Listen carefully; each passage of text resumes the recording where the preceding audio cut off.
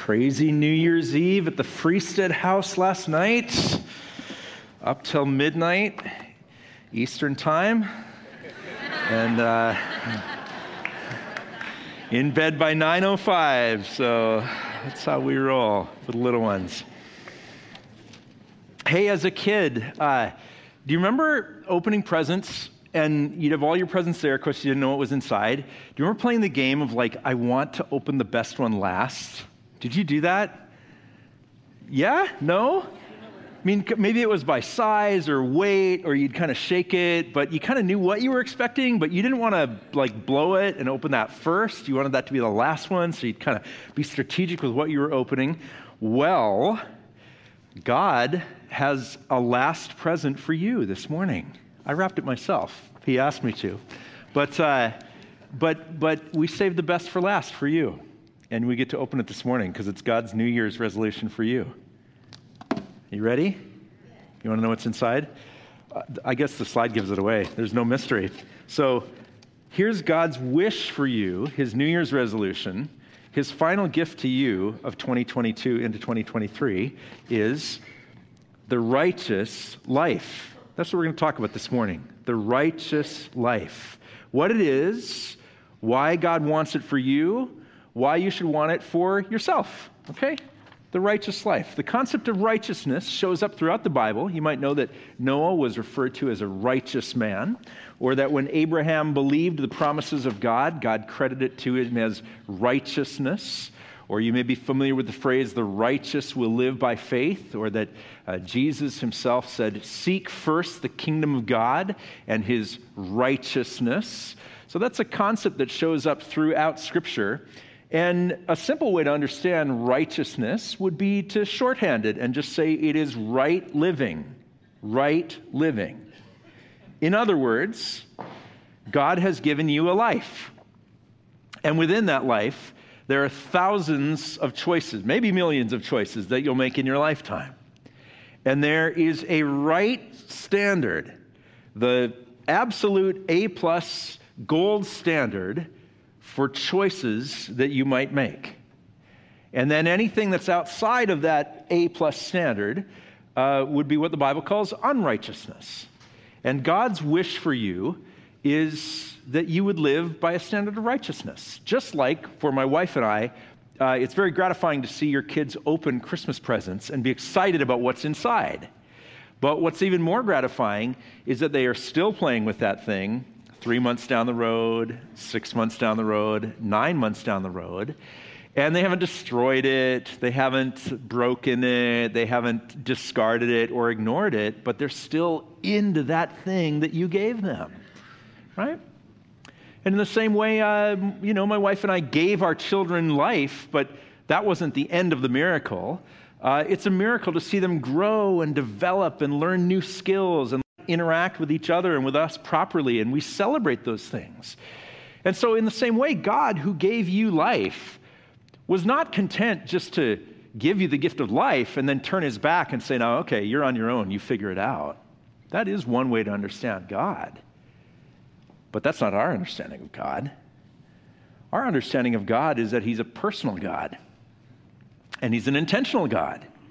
He's a God who has a will, which is a wish, which is a desire for you in decision-making, the path of righteousness. And God's wish for you this year and next year and the next year is that you would live a righteous life. Listen to how Romans chapter 6 describes this. Paul is talking about you can live your life with your mind set on the old things, or you can live your life with your mind set on the new reality. And the old reality is sin and darkness and death, and the new reality is life and forgiveness and the hope of a future.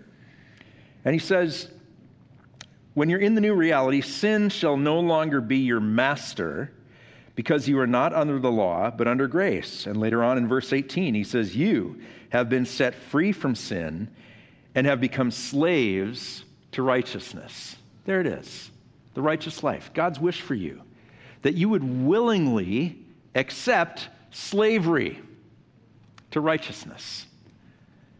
That in spite of all the internal desires that I have and the wishes that I have for myself and all the ways that I want to elevate myself, I would intentionally say, despite my free will, I want God to be the master of my life. And I want to be a slave to his plans and his will, slaves to righteousness. So I want to make 5 observations this morning about this business of righteous living. And then we'll tie it all together at the end with ways that you and I can live the righteous life in 2023. Sounds good? Sounds good. All right. Number 1, the righteous life is a life. The righteous life is a life. And I point this out because it would be so simple if we only had to live our lives in theory. If life stood still, it'd be really easy in each and every situation to say, this is good, this is bad, this is right, this is wrong. But that's not the way that we live life. Now, we get these lifestyle magazines at our house mailed to us. You probably get these in the mail too. They come free.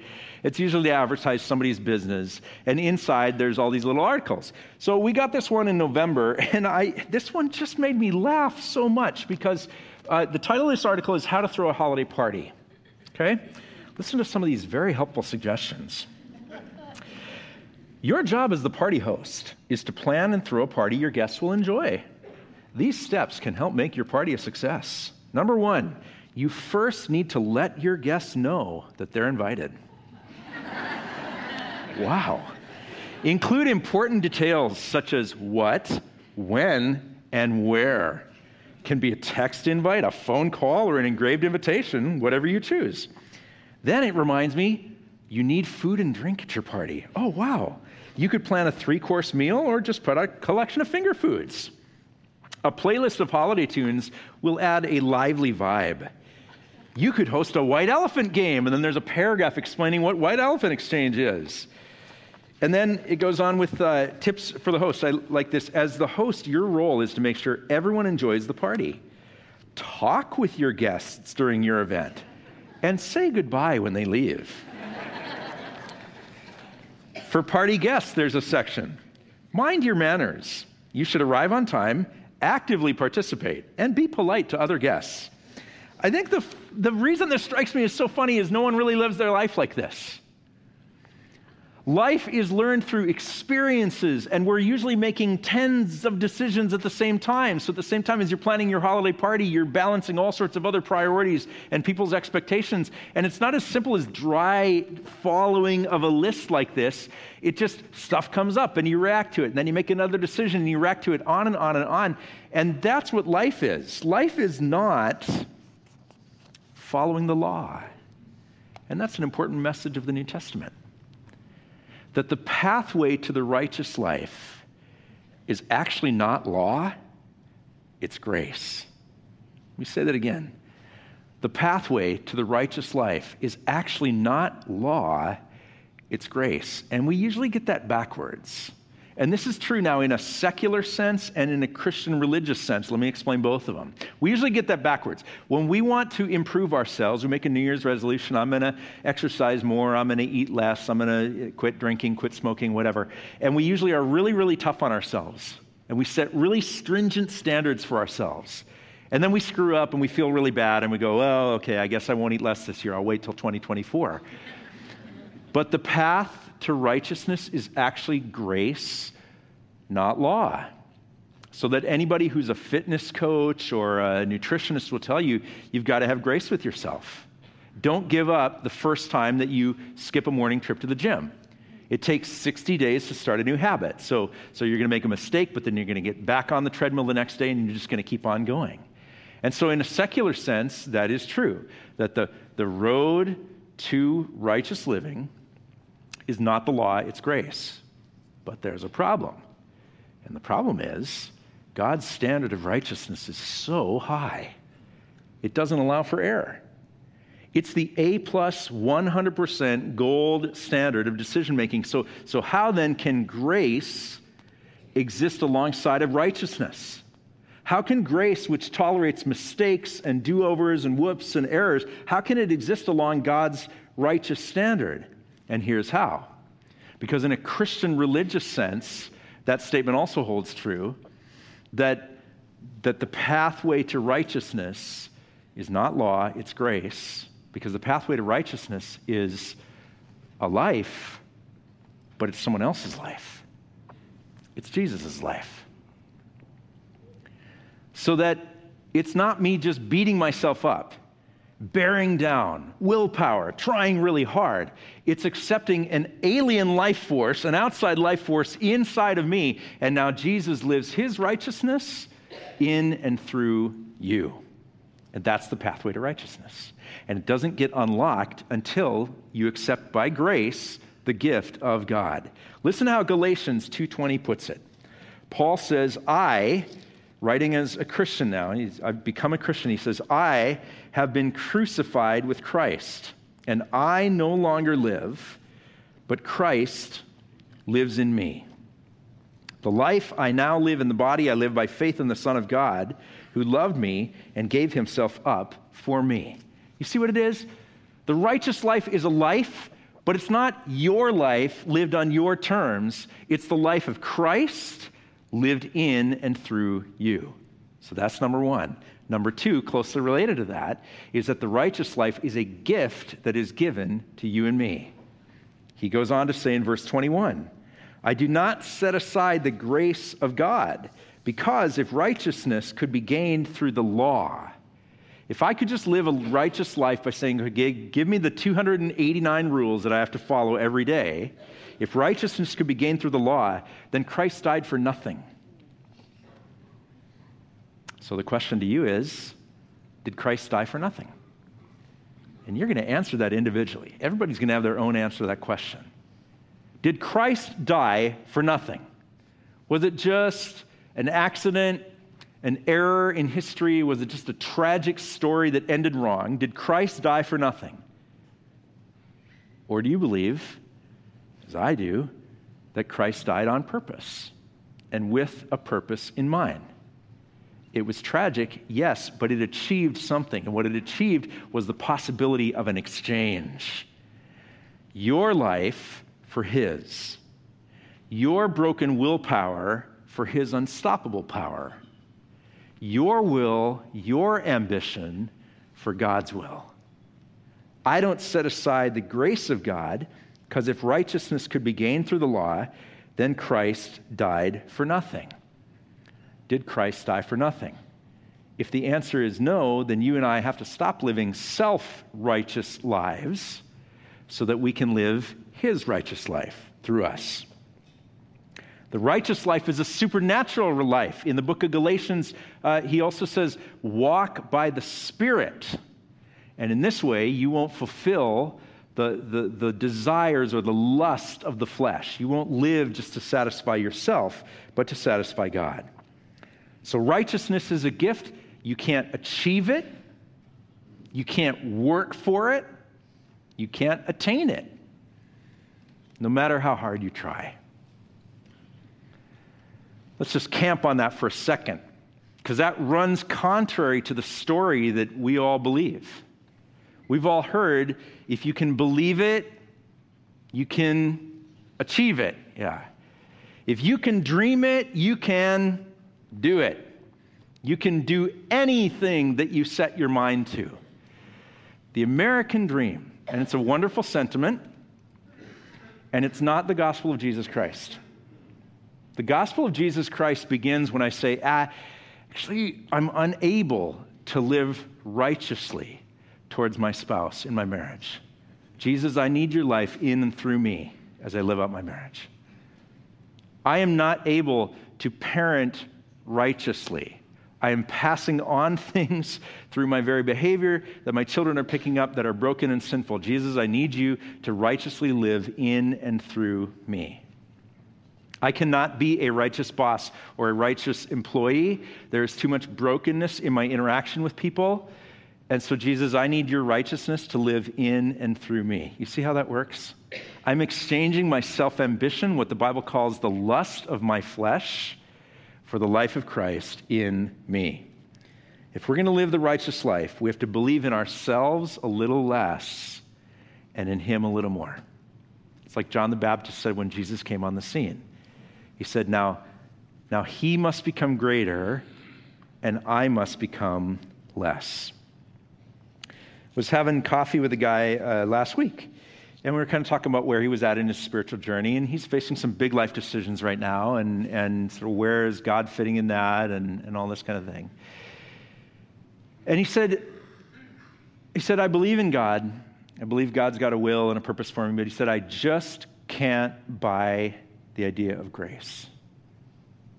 He said, the idea that I would be given something that I haven't earned, that I don't deserve, when I have such high standards that I hold myself to. I just can't believe it. I said, well, I get it. I think we all struggle with that.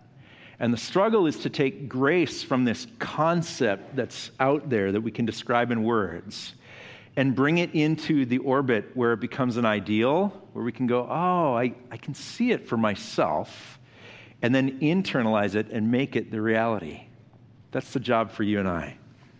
And all of your hard work all your life might lead to status, might lead to wealth, but it will not lead to salvation.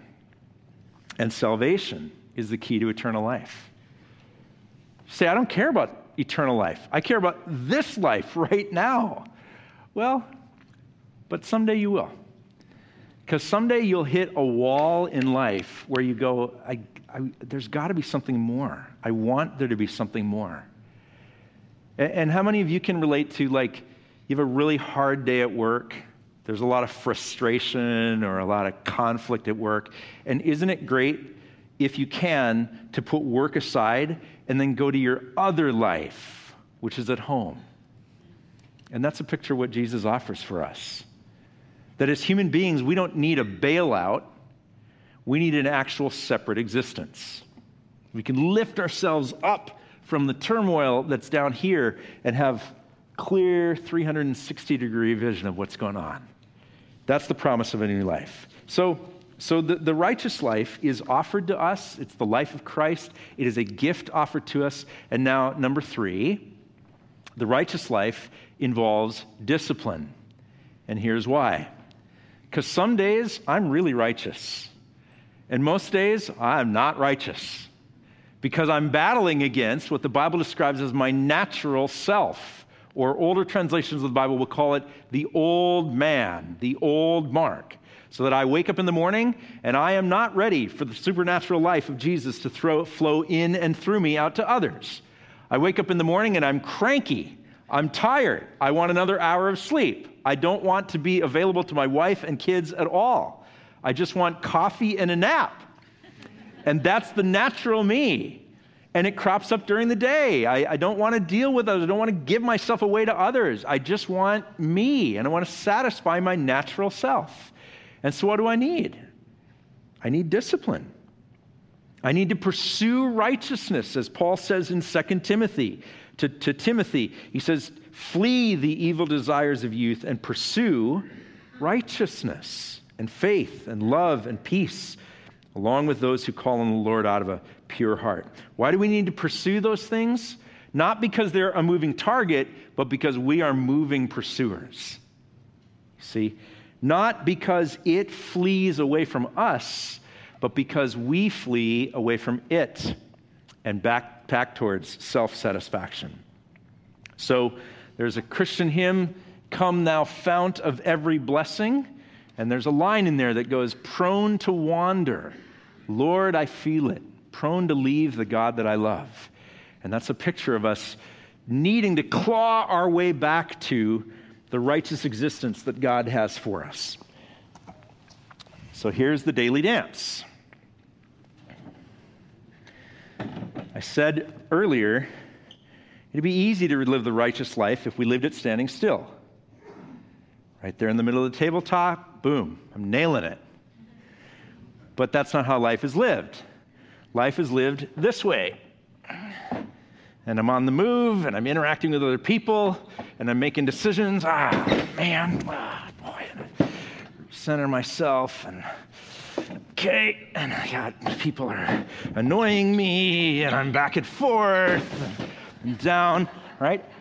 And that's why righteousness is so difficult, because it's an organic process, and I'm dealing with other people, and man, if I didn't have to do that, I could just keep things perfect every single time. And That is not real life. So how do I put myself and my own desires to death so that the thing that we talked about, Jesus working in and through me out to other people, can actually happen? And the answer is discipline. Discipline. Discipline is something of a dirty word in Christianity because we go, oh, you're trying to earn something from God. No. Discipline is another word for it is formative discipline. And formative discipline isn't, oh, shame on me when I do wrong. Formative discipline is the rhythms, the routines that I adopt in order to shape me and form me to be as I ought to be. So that I'm saying no to myself when that old me bubbles up, that flesh. Me, I want it. Say no to myself and say yes to what God wants in any and every situation. That's not earning anything from God. What that is being obedient to Jesus when he said, if anybody wants to follow me, they have to deny themselves, take up their cross, how often? Daily, and follow me. Yeah. And if you're like me, I need to deny myself not just daily, but multiple times per day.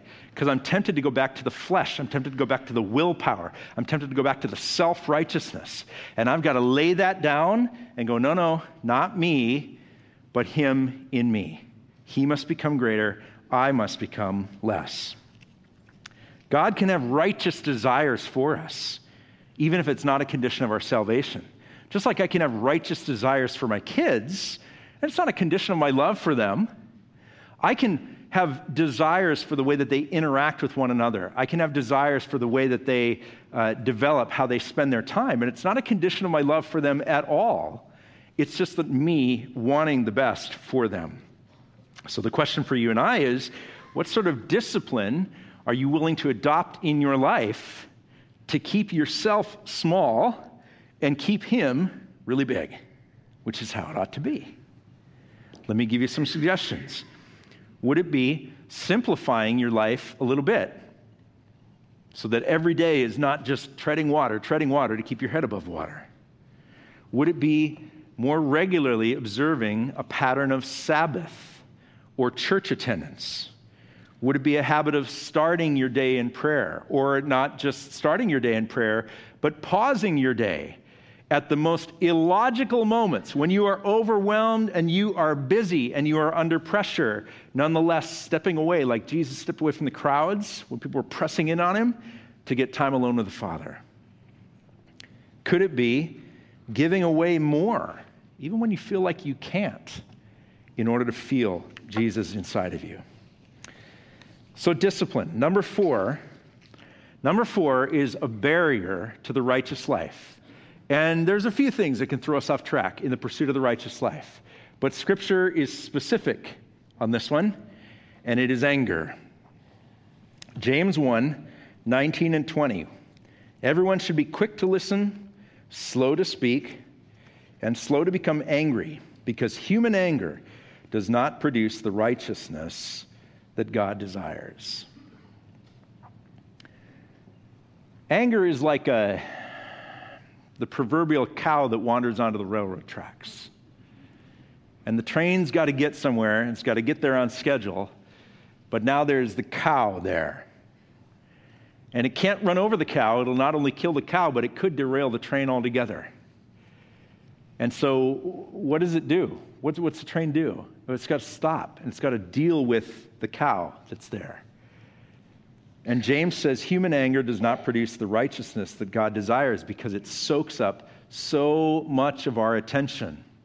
And our focus becomes so narrow on this one thing that we're so angry about that we lose our ability to be a resource at all to other things. I'll give you an example. A couple years ago when we were doing online messages, I preached a message, and in that message I talked about a high-pitched squeal that was going on in my neighborhood that apparently only I could hear. It was reverberating across the valley in between us and this kind of business district. And at night, when it was quiet in my neighborhood, as it should be, there was nonetheless a high-pitched squeal that only I could hear The neighbors were a little bit lower. They couldn't hear it. My wife couldn't hear it, but I could hear it. And so when I'd wake up in the middle of the night, in the quiet of my house, I could still hear this high-pitched sound coming through. So early one morning, about 4 a.m, I get up and I'm mad. I hop in my car. I'm going to drive around. I'm going to find the source of this thing no matter what. I'm driving, and I finally find it. There's like some generators running in these big freight cars outside this factory. And it's a mile and a half from my house, right? But I can hear that sound. And so I'm out of my car and I'm taking video. I'm going to send it to the city.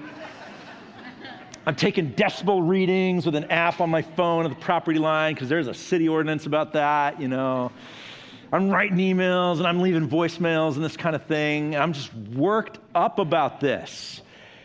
And what I said in the message was I found out they had a 90-day permit to operate these things. For 90 days, they could do extra power outside.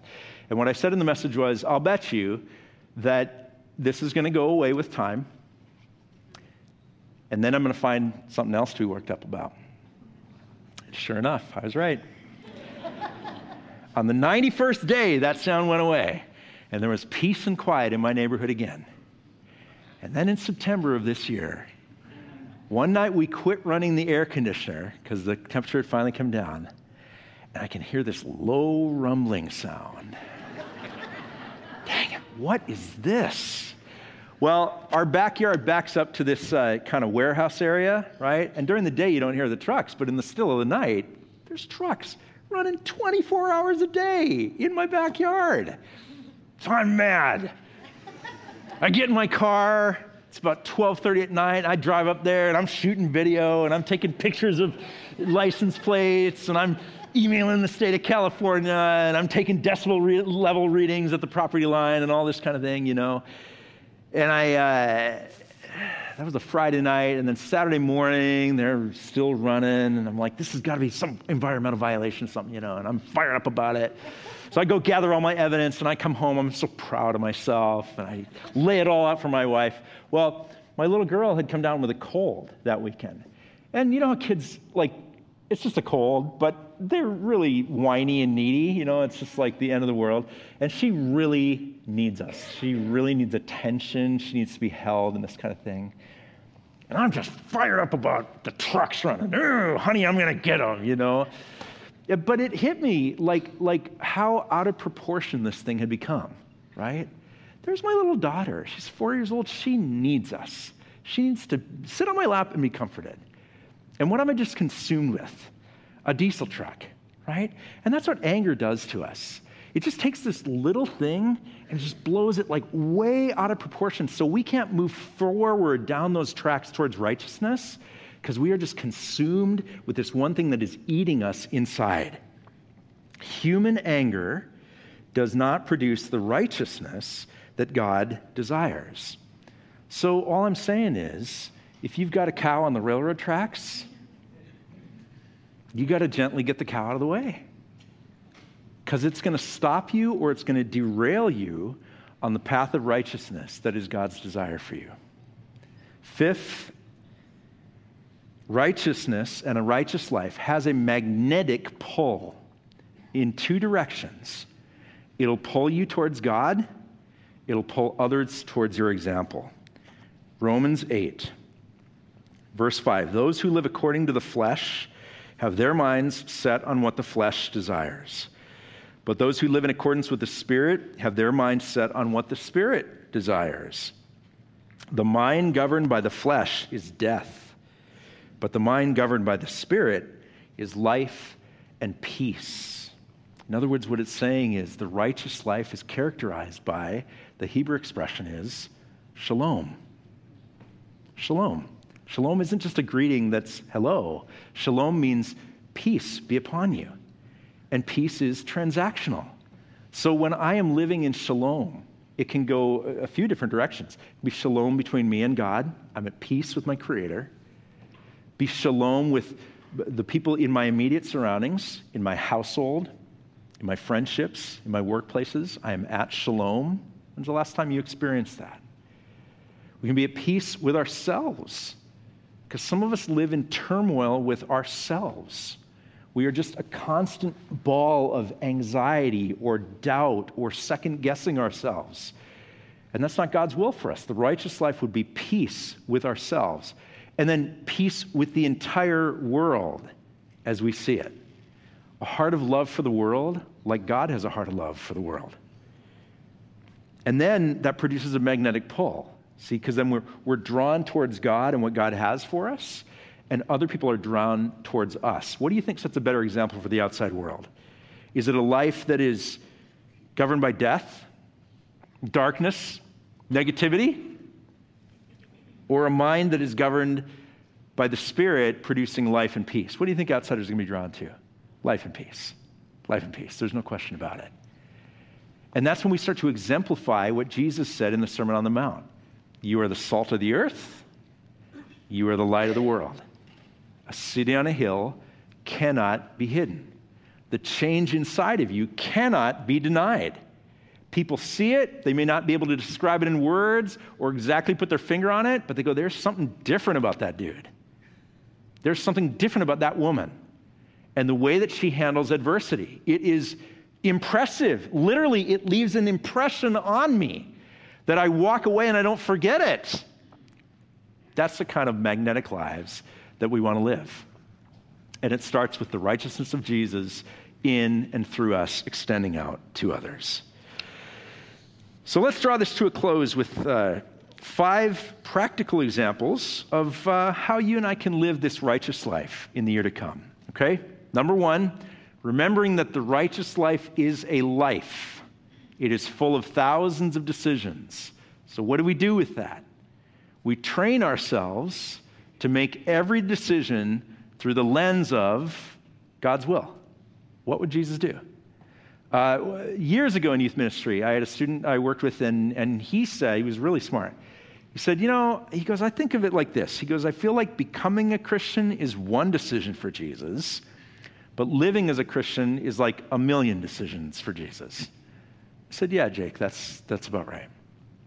Number 2, righteousness is a gift that is given to you and to me, so you need to believe a new story. One in which it is possible that God would actually give you grace, and you could never, ever achieve it on your own. Do you believe that? Because that's the key to unlocking his supernatural power in your life. Number 3 is to reorient ourselves, because righteousness is something to be pursued. And so asking yourself, what sort of discipline am I willing, formative discipline am I willing to adopt in my life this year in order to put down and keep small myself and my flesh and make him really big? What is that discipline that you're willing to adopt this year? Number 4, move the cow off the railroad tracks, because human anger does not bring about the righteous life that God desires. And 5th, for you and I to make a commitment to grow in shalom in all of our relationships, because righteousness will create a magnetic pull of other people into the kingdom. And that's the righteous life. It's the very best present that God can give. Not just to grant us life and walk away and say, you're on your own, up to your own devices, but guidance and a will and the actual power of the Holy Spirit in and through us to live righteous lives. It's the best present. It's the one that he saved for last. And it turns out that it's the gift that you've always wanted. Let's pray. Lord, we would ask for your help in realizing righteousness in our own lives. It is a gift. It is so far beyond what we can make with our own human will and of our human hands. And it calls on us to put to death, the Bible says, put to death our own human ambition, our own human striving, and just rest on your grace. Moment by moment throughout the day as we live our lives, to unlock the power and the potential of Jesus in our lives. In a moment, Lord, we're going to receive communion, which is a way of reminding us that we belong to you. and we belong to one another. And that your help is never far off, and that even if we've strayed in our hearts, you, the Father, are waiting there at the end of the road for us to run back to you as the prodigal son ran back to the Father. So we pray that this will be a meaningful way to kick off our 2023, remembering that wherever we step foot in life, God, you're not far behind, and you have a will and a wish and a purpose for us, and we want to buy into that purpose and live righteous lives in 2023. Bless us, Father, as we take communion. We pray in Jesus' name. Amen. We're going to receive communion now. There's 2 membranes on this. If you peel off the clear one on top, you'll get to the wafer. And this wafer reminds us of the unleavened bread that Jesus was eating with his disciples the night before he went to the cross. He said, "This bread broken is my body broken for you. And whenever you take it, you'll do it and remember me."